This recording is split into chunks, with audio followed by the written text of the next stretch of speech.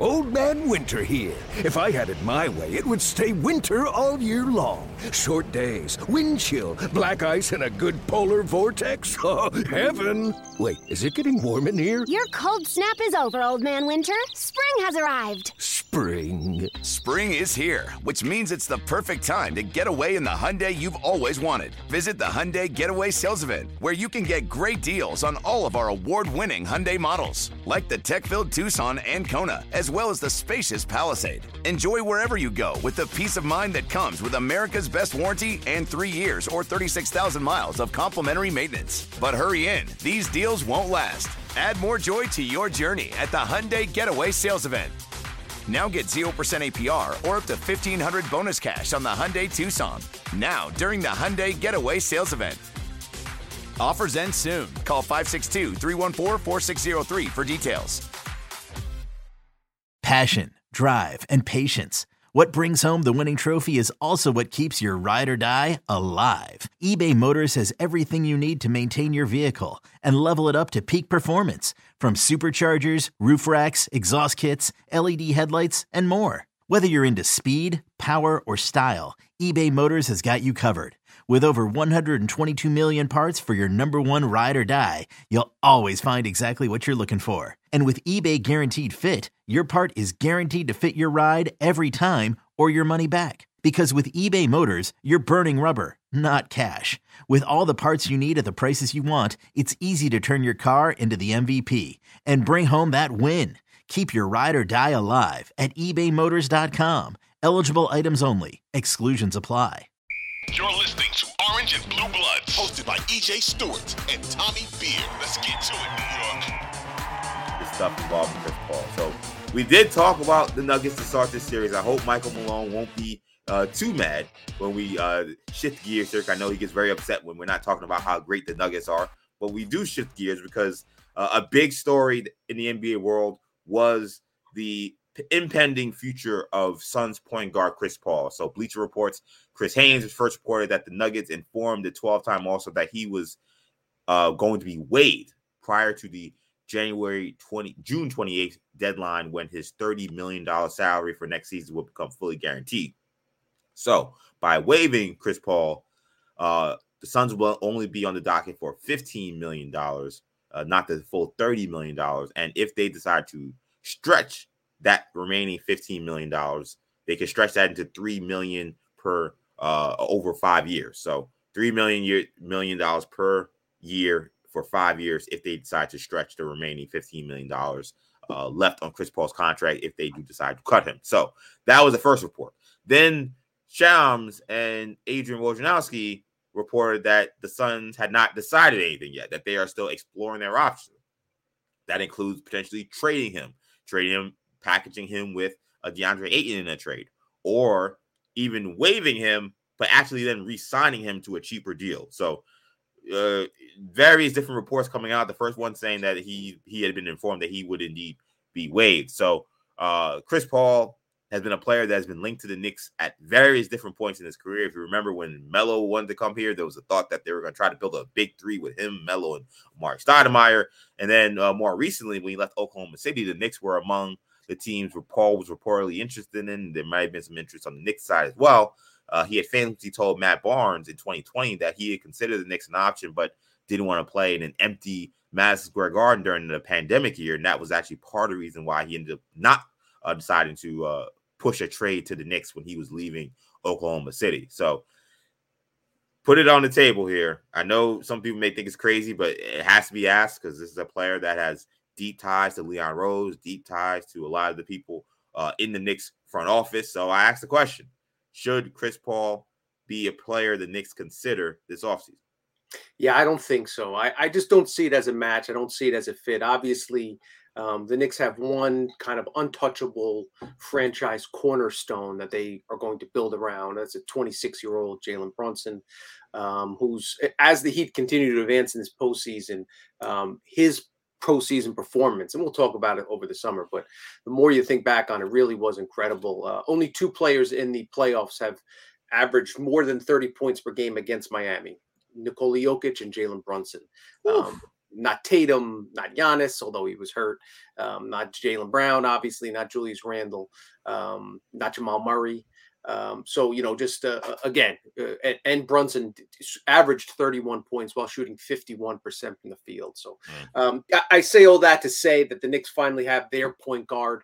And I think adding a player past his prime, a 38-year-old injury-prone Chris Paul, would be a move that that past regimes would consider, sell tickets and generate some interest, win the back page for a couple of days. But I don't think that's a move that fits this current Knicks collective. I am so torn on this because everything you said is 100% right in many ways. You have a franchise point guard in Brunson. The Knicks have been burned in the past, signing well beyond their prime type of players, and they come in and it never works out. But there's one example I keep thinking about that keeps making me wonder if the Knicks should consider this. I'm thinking about Jason Kidd when he was added to the Knicks. Now, the playoff Jason Kidd was a disaster because he had run out of however many pitches he had in his pitch count or innings he had run out because he then couldn't make a shot for a month.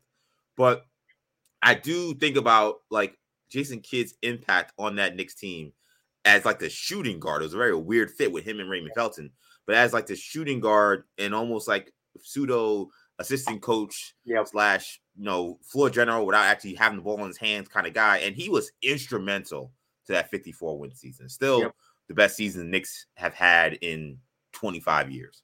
So I think about Chris Paul and where he's at in his career. And he's not going to be taking any minutes from Brunson. He's not someone that I think should be playing 35 minutes a night or anything like that. But there is a part of me that wonders, could he make sense in the backcourt next to Emmanuel Quickly coming off the bench? And could he provide some late clutch shot making in certain games during the regular season? And can you keep him healthy enough to get him to the postseason where maybe he wins you a couple games there? It's something I would think about. I can't say I would pull the trigger. The reason why I think I would lean maybe not doing it is because the problem has been Chris Paul hasn't been able to stay healthy in the postseason. Is that recently they've been trying to get him to that point, and then he still gets hurt. So I would question whether it's even possible. But like having his guts and guile and having his mental aptitude on the roster for a team that is young, that we saw at times didn't play the smartest in the playoffs, especially against Miami, I can't think that Chris Paul having him on the roster would hurt. I can't imagine that. Do you think Chris Paul has any interest? Do you think his, remember, this is a guy that led the league in assists in 21, 22, over 10 assists per game. Do you think he's ready for that, last leg?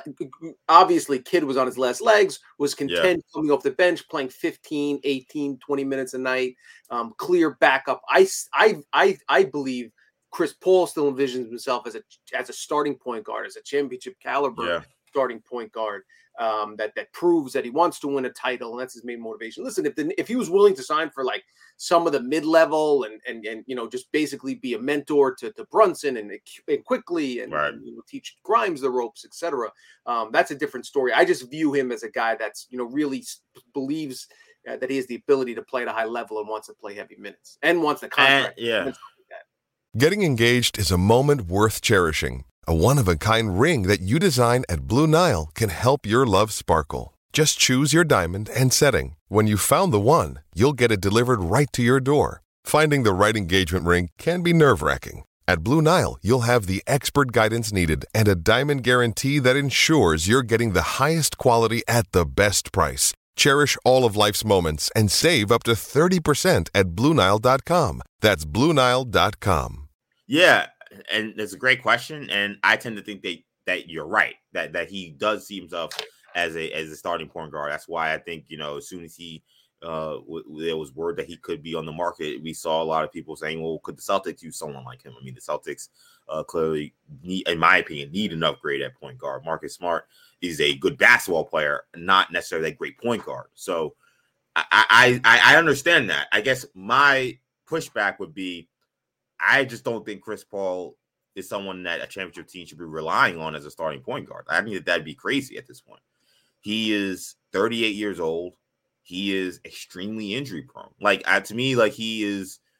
I think if you're asking him to do that next season, I think you may be looking at like those last years Steve Nash had with the Lakers, where he gets so hurt, he's barely out there, and then when he actually plays, he becomes completely ineffective. Like Kidd taking that role, like saved him for that season. Like he was able to be a productive player for most of that season because he took that role. Like if he would have stayed in Dallas for another year and said, "I'm gonna play to be a starting point guard and run the show," he wouldn't have lasted. I mean, again, he barely got through that one season where he was kind of playing this pseudo shooting guard 6-man role. Like Chris Paul is 38 years old. And I think that at the end of the day, like this is the role he probably has to step into. He may be more talented than Jason Kidd was at that time, but I think their bodies are pretty much the same.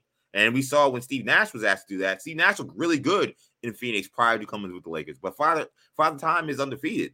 Yeah. So if I'm Chris Paul, I'm Leon Rose, and I say, I pitched him, hey, like, maybe you'll go down to Boston and maybe like, they'll give you the starting point guard spot. But trust me, like they're going to be relying on playing 25 to 35 minutes a night.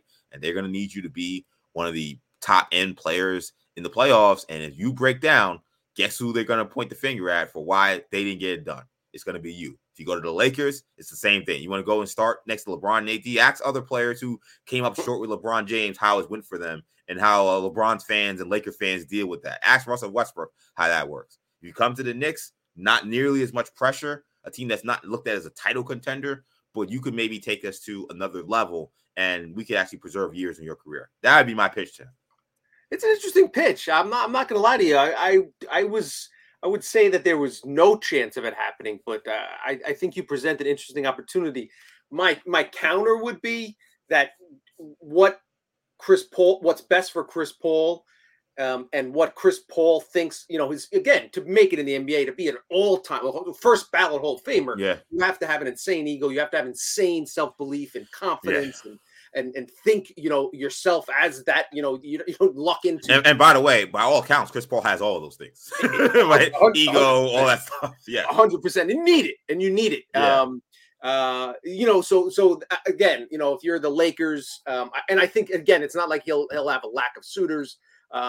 You make very good points, but the Lakers' alternative is D'Angelo Russell, who was unplayable in the postseason. Yeah, you could say, is Chris Paul any better a defender than D'Angelo Russell at this stage of his career? Maybe, just based on guile and IQ and all that other stuff. And any team that signs him is going to tell him, listen, we're going to play you 45 to 55 games. We're going to limit your minutes, etc. We want to keep you healthy, yada yada yada. That the Lakers can do that with some of the depth they have. Celtics can do that, obviously, with Smart and Brogdon and Peyton Pritchard if they want to go that route. But you're right. As far as the Knicks are concerned, I think it's worth exploring to see if he's willing to kind of go that route. And again, I think the one, and you mentioned it at the beginning, why it does, certainly make some sense to at least consider it is Paul and Leon Rose are very close. Absolutely. At each other's wedding. I mean, they are tight. As tight as agent player can be. So, if nothing else, Paul would do his buddy Leon Rose a favor and maybe just say, listen, I'm interested in the Knicks because they're playing so well, that type of thing, just kind of generate some positive buzz from the for New York going into the free agency period. Look, Knicks have Emmanuel Quickly, who can, of course, be the backup point guard when Carl's not playing. They have Deuce McBride. So, like, they have other guys who, like, Chris Paul doesn't have to play 82 games for the Knicks at all. Yeah. But I like the other thing I thought about, too, there's two players, actually. It wasn't just Jason Kidd. I also thought about what I've seen Kyle Lowry do with Miami this year. Like, Kyle Lowry's making, like, $25 million. You don't have to pay Chris Paul that. Right. But, like, I'm thinking, like Kyle Lowry's won games for the playoffs with his shot making, with him just taking these charges, like, just ripping the ball out of guys' hands on rebounds. I absolutely could envision Chris Paul doing that for some team. Definitely. And I wondered if that could be the Knicks. So that was my other thought there. Are you surprised that Phoenix is willing to move on from Chris Paul? Potentially. I mean, we don't know what's happening, but right. I think Chris Haynes is right, but right. And one thing on the Paul thing, I think he might be a year away from him embracing kind of that role, that Jason Kidd, that Kyle, give it one more shot, maybe sign a 1-year deal with the Lakers or Boston.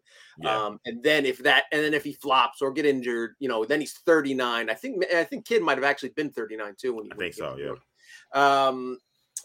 As far as the Phoenix situation, important to note, you mentioned it in the preamble. So Phoenix has a couple options. Obviously, they're going to consider trading him if they can get some assets back. That would be the ideal scenario.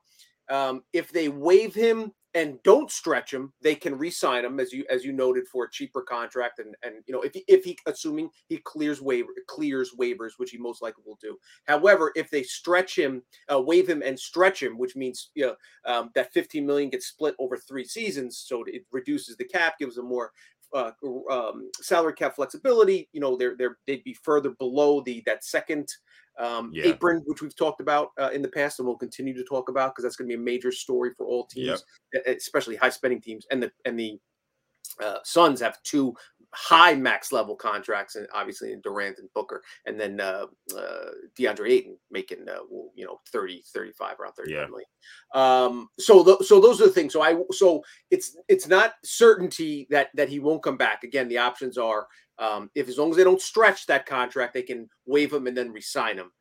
So I think there's a possibility that happens. But yeah, listen, I got to admit, I think we all were a little bit surprised, considering the fact that that they made the major trade for Durant. We know the close relationship between KD and CP3.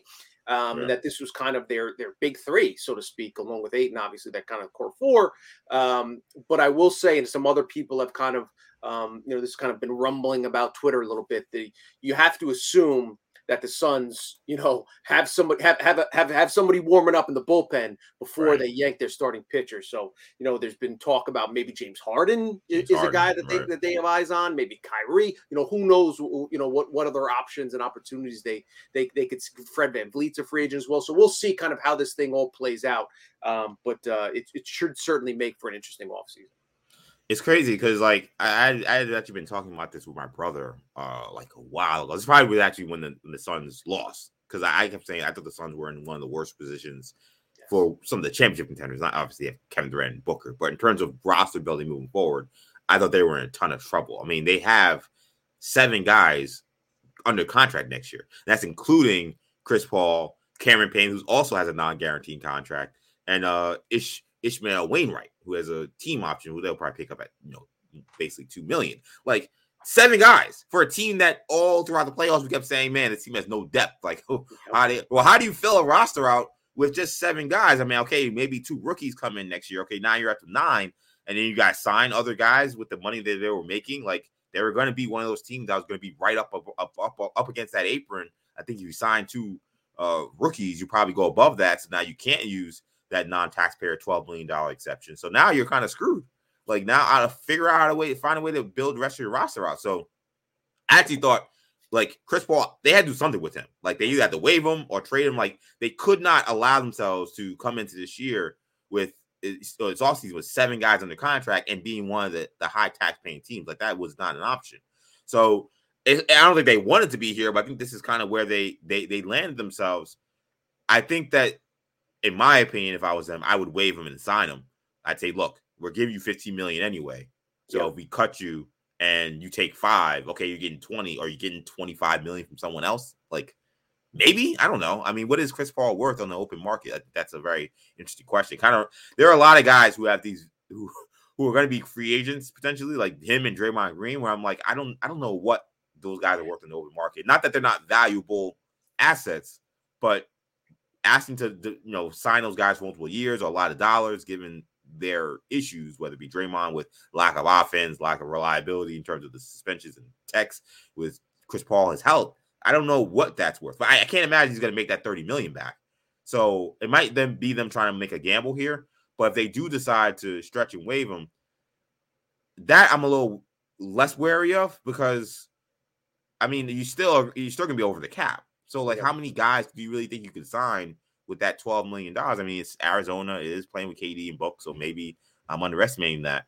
But that just seems like, I don't know. I think that I'd prefer to just use the rest of that $15 million to sign Chris Paul and sign maybe 2 other guys, and think that can stretch, that can get a bunch of different guys, and not including Chris Paul, with that $12 million. I don't know. It seems a little odd. The math doesn't seem right there.